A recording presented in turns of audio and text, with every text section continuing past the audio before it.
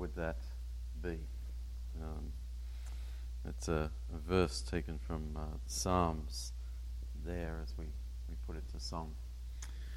I thought as we come back together, it's also an appropriate idea, right? That the psalmist longs to be in God's presence. And this is a taste of God's presence. You know, now we see through a mask dimly, but one day we will see face to face.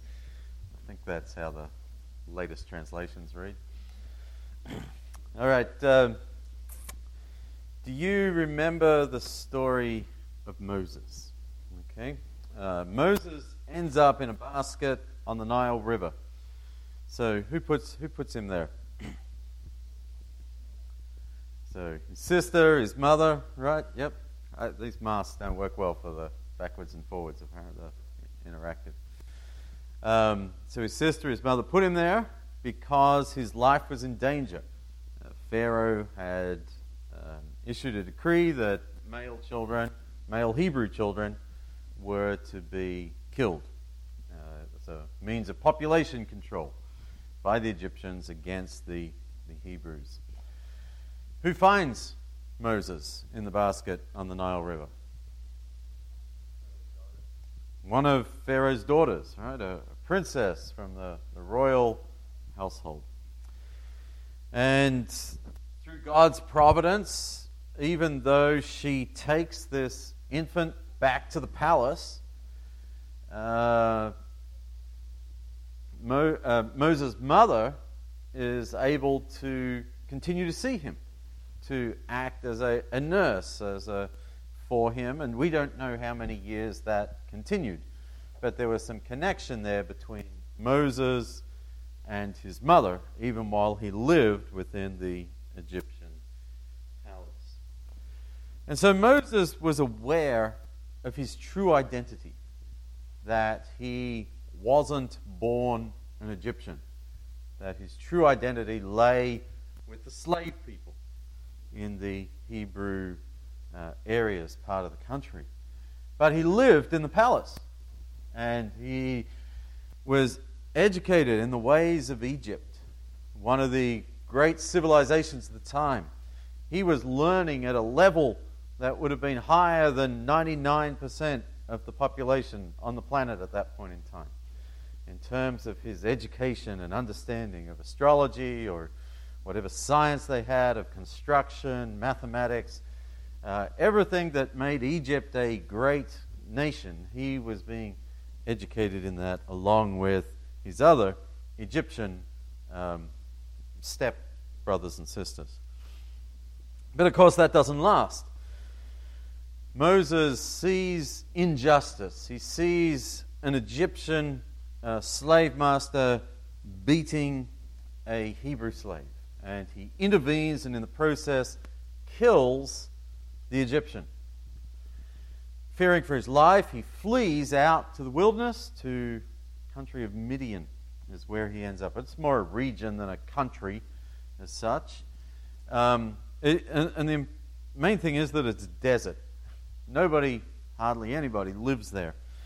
But, again, through providence, God not only connects Moses with another family, he arranges for Moses to find a wife and to marry into a prestigious family within Midianite society. His father-in-law Jethro is described as the priest of Midian. So whether that just means he was one of the priests or he was a high priest or exactly what that means, we're not sure. We those blanks.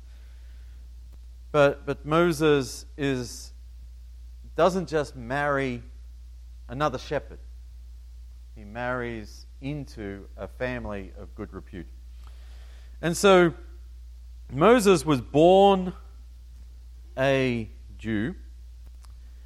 He is raised as an Egyptian. And we come to a point in life where he has been living as a Midianite. About 40 years in Egypt, 40 years in Midian, and I'm going to have another 40 years leading Israel in round numbers. I mean, that sounds like the scenario we've been talking about over the last few weeks with this idea of adrift, right? Somebody that's struggling to find their identity, find something to hang on to. Who am I really? But it's not. It's the beginning of a new series called I Am. We're going to be looking over the next few weeks at I Am statements of Jesus in the Gospel of John.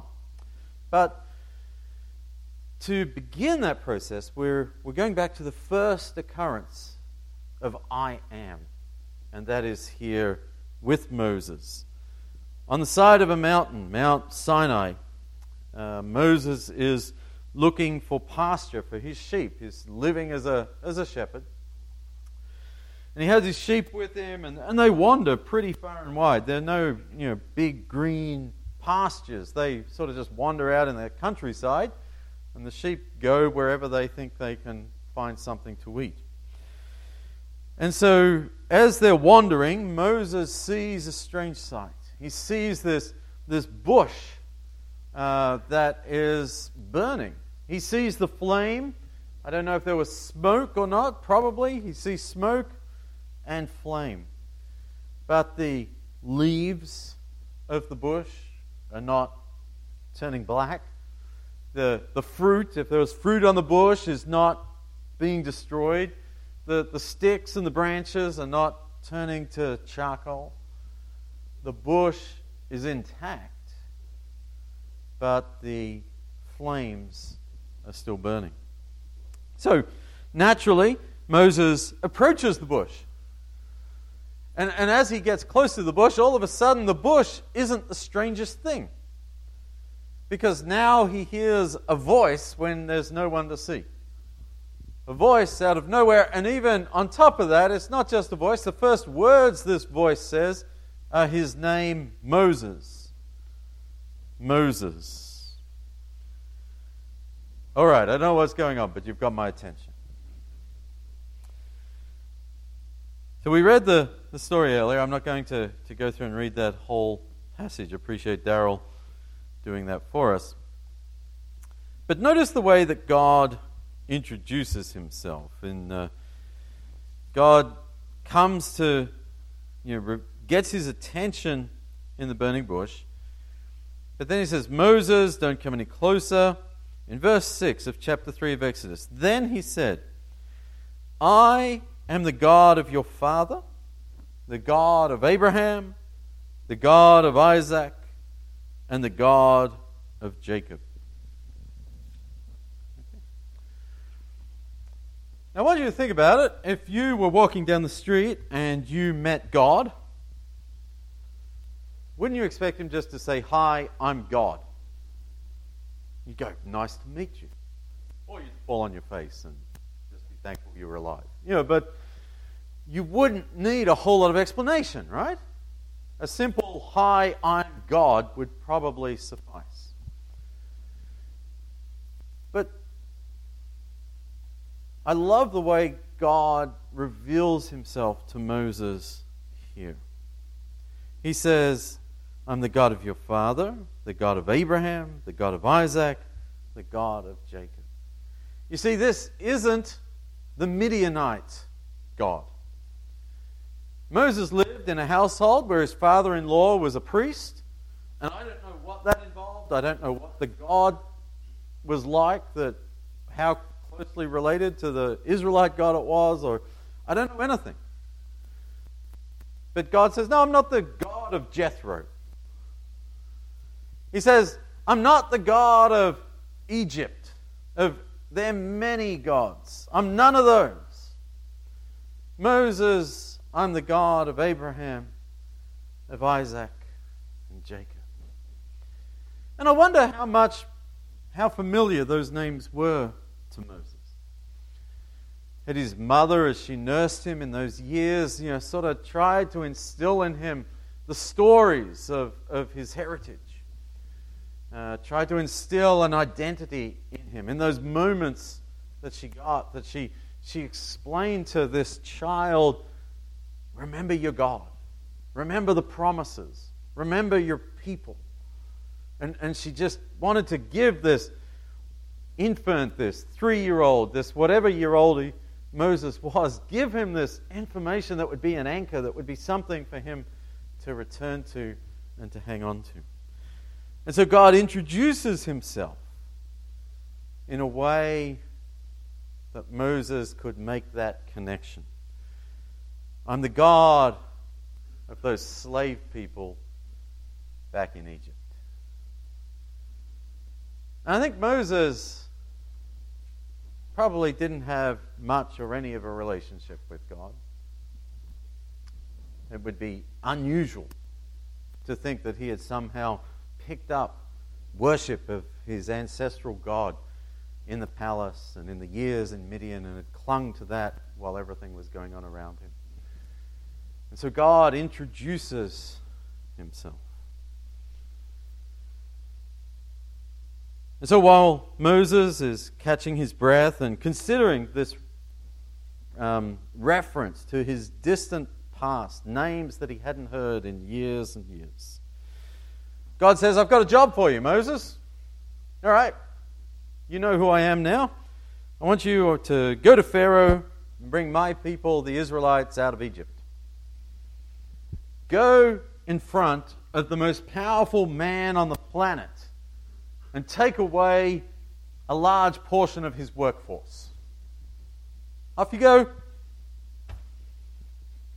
What are you waiting for? I counted to 10. You're still here. It's pretty intimidating, right? Where do you begin if that's you? Moses, as you know, begins asking questions, finding reasons he can't do it.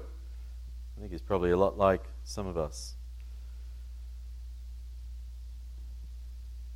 And so I'm not exactly sure why he asked this question. Perhaps he expects that the Israelites, when he gets there, are going to test him. Or maybe they've been in captivity so long that they've forgotten the name of God. But Moses says, what will I say when they ask me, what is his name?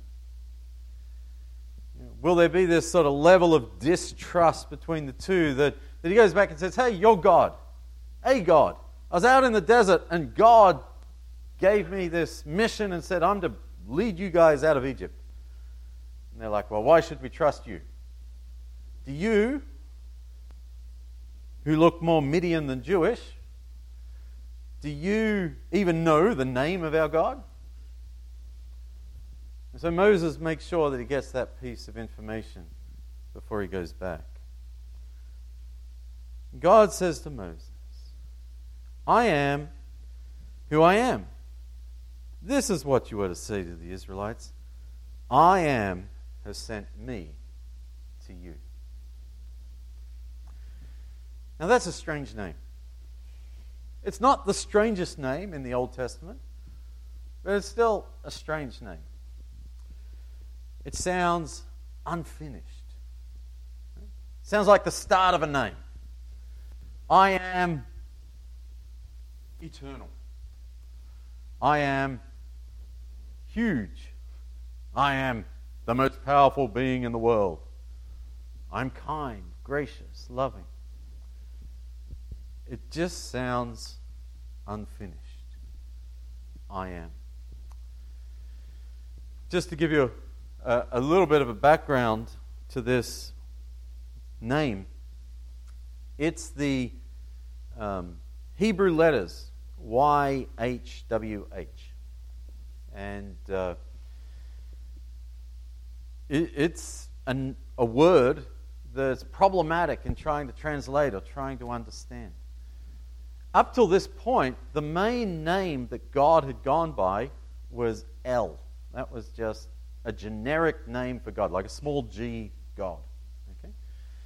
And there are other names that we can go back into Genesis and look at, but here in Exodus, there's a transition away from El. We still see El show up a whole lot. If you think of like the name of the town, Beth El, means house of God. Okay? So that El shows up a lot as we continue to read through Scripture. It's just sort of a generic name for God. And it's a very ancient word, not just in Israel, but if you go back through other cultures, other ancient languages, that name El shows up as sort of a generic name across cultures. But now there's a transition.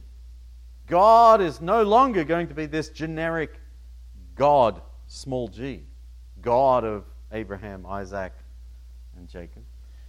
Now God says, I'm giving you a name to call me.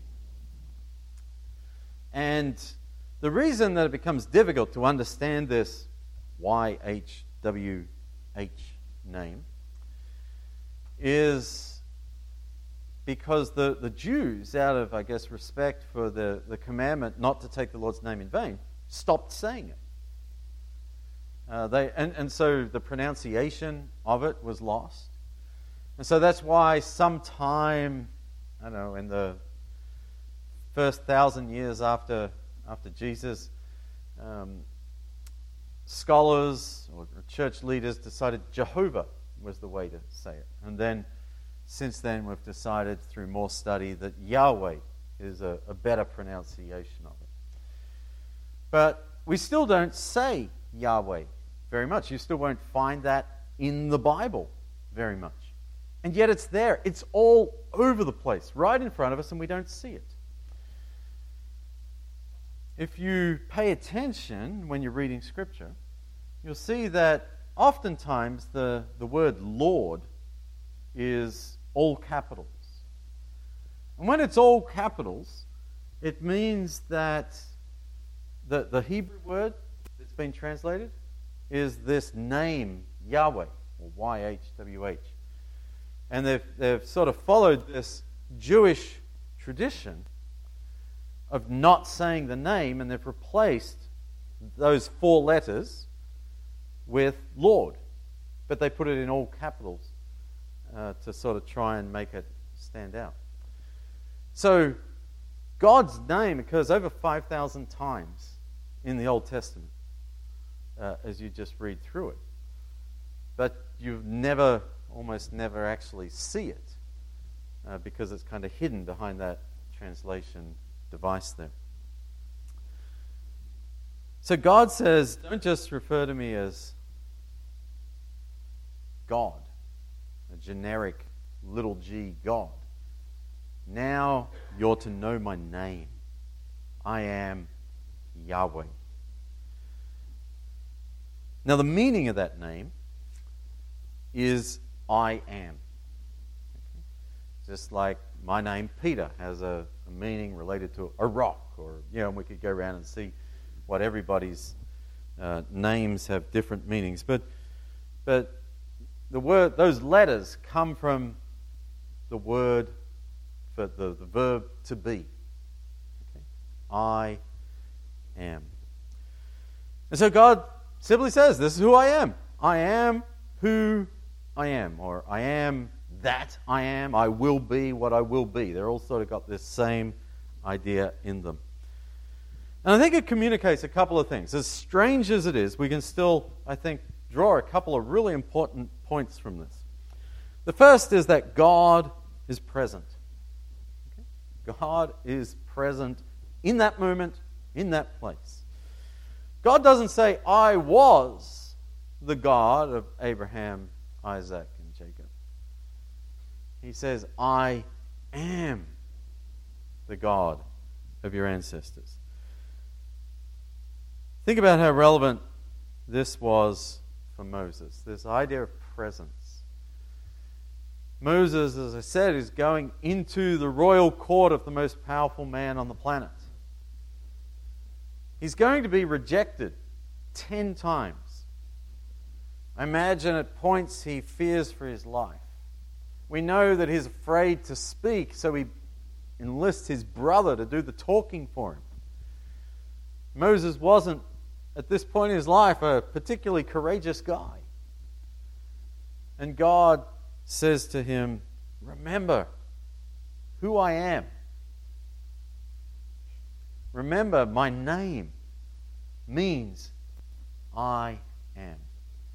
And so I think we expect God's name to have that powerful, have that big, kind, like we expect it to have an action to it. We expect it to do something. That God is defined by what He's done. God, I am the creator.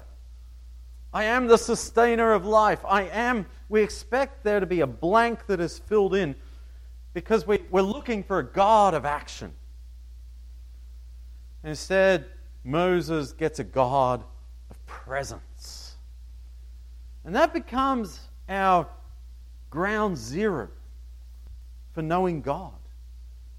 That God is a God simply of presence. Be still, we're told, and know that I'm God. Don't get busy. Don't get caught up in activities. Be still. Because God is I am. And so God is not stuck at a point in the past with our ancestors.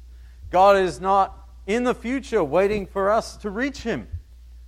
God is wherever we are in life. God is. Whenever we need Him, God is. And we don't have to worry about that. The second thing is, when God says, I am who I am. In the last few years, we've developed this irritating phrase, it is what it is. Right? Going back before that was that song, Que sera, sera. Right? What will be, will be. That's kind of what God said. I will be what I will be. I am who I am. You can't change it. I can't change it. Now it's interesting because as humans, the whole New Testament there is that we're going to be changed.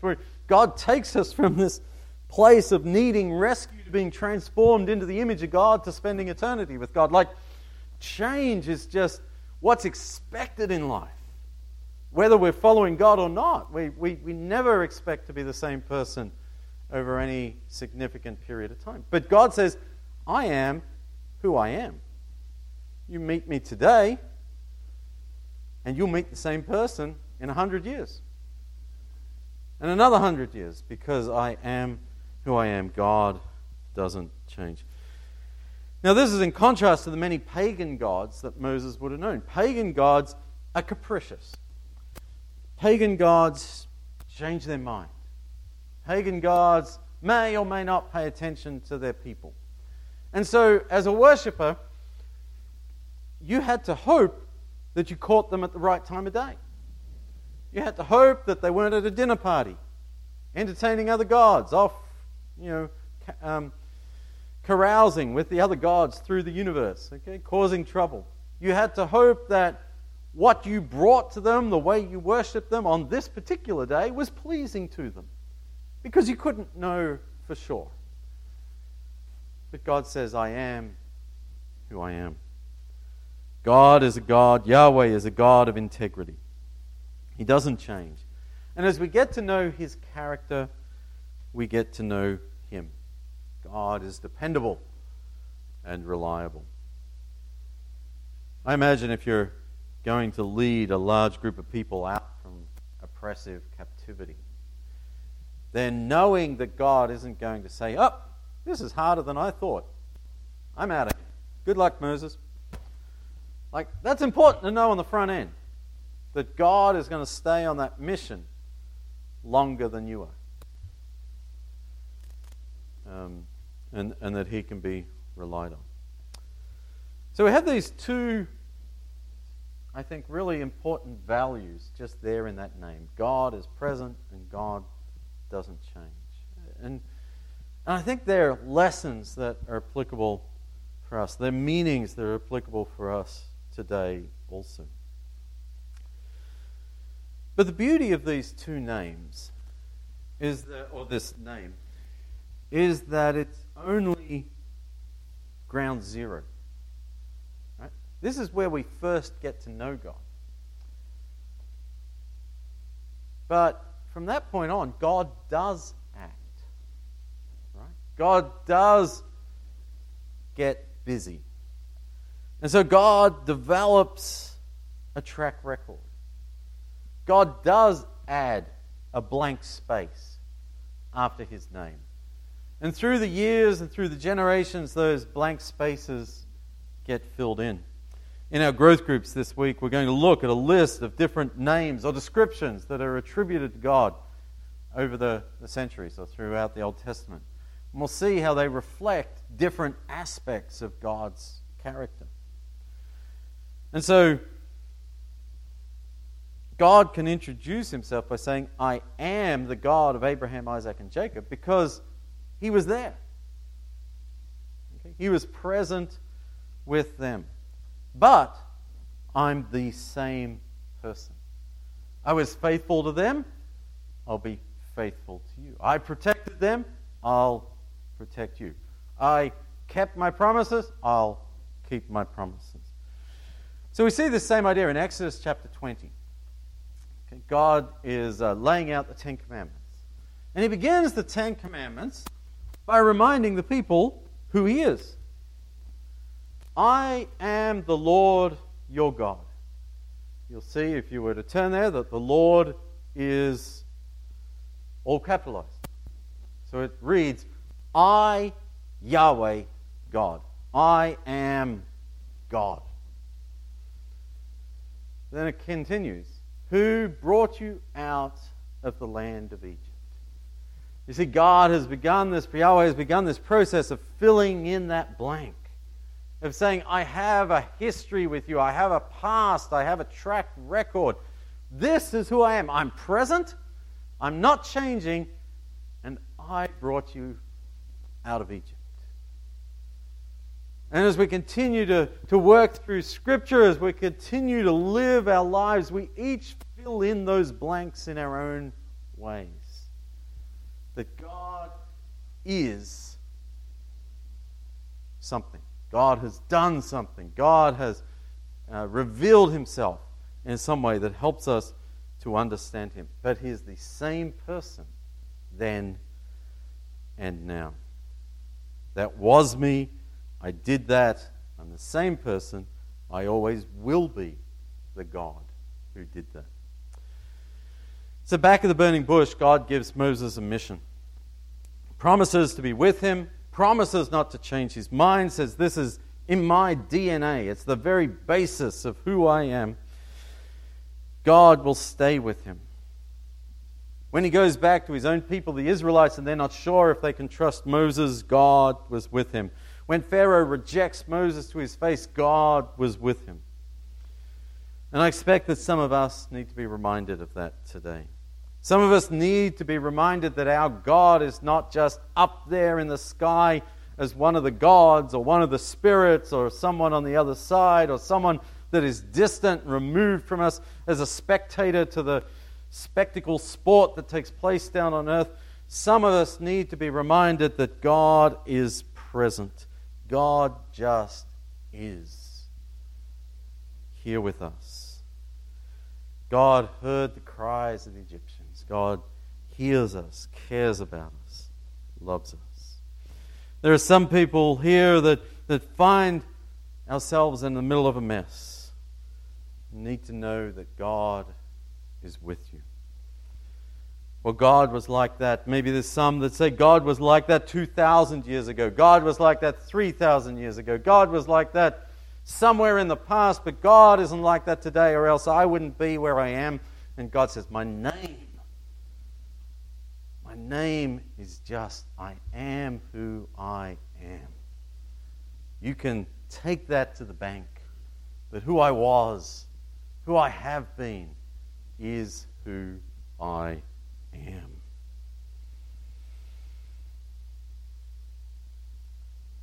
In the book of Hebrews, the writer there thought it was important to remind his people, even as he has spent a great deal of time comparing life under the old covenant to life in the new covenant.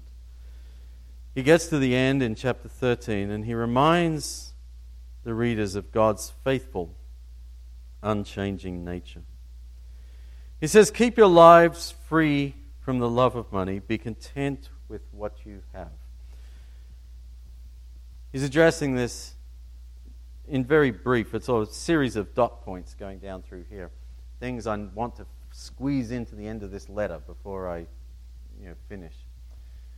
But the connection here is, don't look at these other places to find security, to find things in life. Don't look to money for things to take the place of God's role in your life.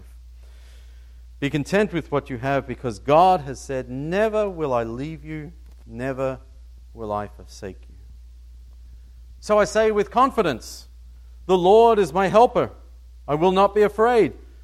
What can mere mortals do to me? I wonder if that was like what Moses was whistling as he walked away from the burning bush. The Lord is my helper. I will not be afraid. What can mortals like Pharaoh do to me? The writer continues, remember your leaders who spoke the word of God to you. Consider the outcome of their way of life and imitate their faith. For instance, Jesus Christ, the ultimate leader, is the same yesterday, today, and forever. When we understand that name of God as I am, we understand that saying this about Jesus is a statement declaring Jesus equal to God. Because God is the only unchanging person in the room. And yet Jesus is the same yesterday, today, and forever. And we'll explore more about Jesus and his role in the coming weeks. But this reassurance that the writer of Hebrews gives to his audience is still needed by us today, to remember who God was and to understand how that defines who God is. And as I think about that burning bush, I can't help but draw comparisons to another mountain, a location in Galilee over 1,000 years later. And here Jesus, after his resurrection,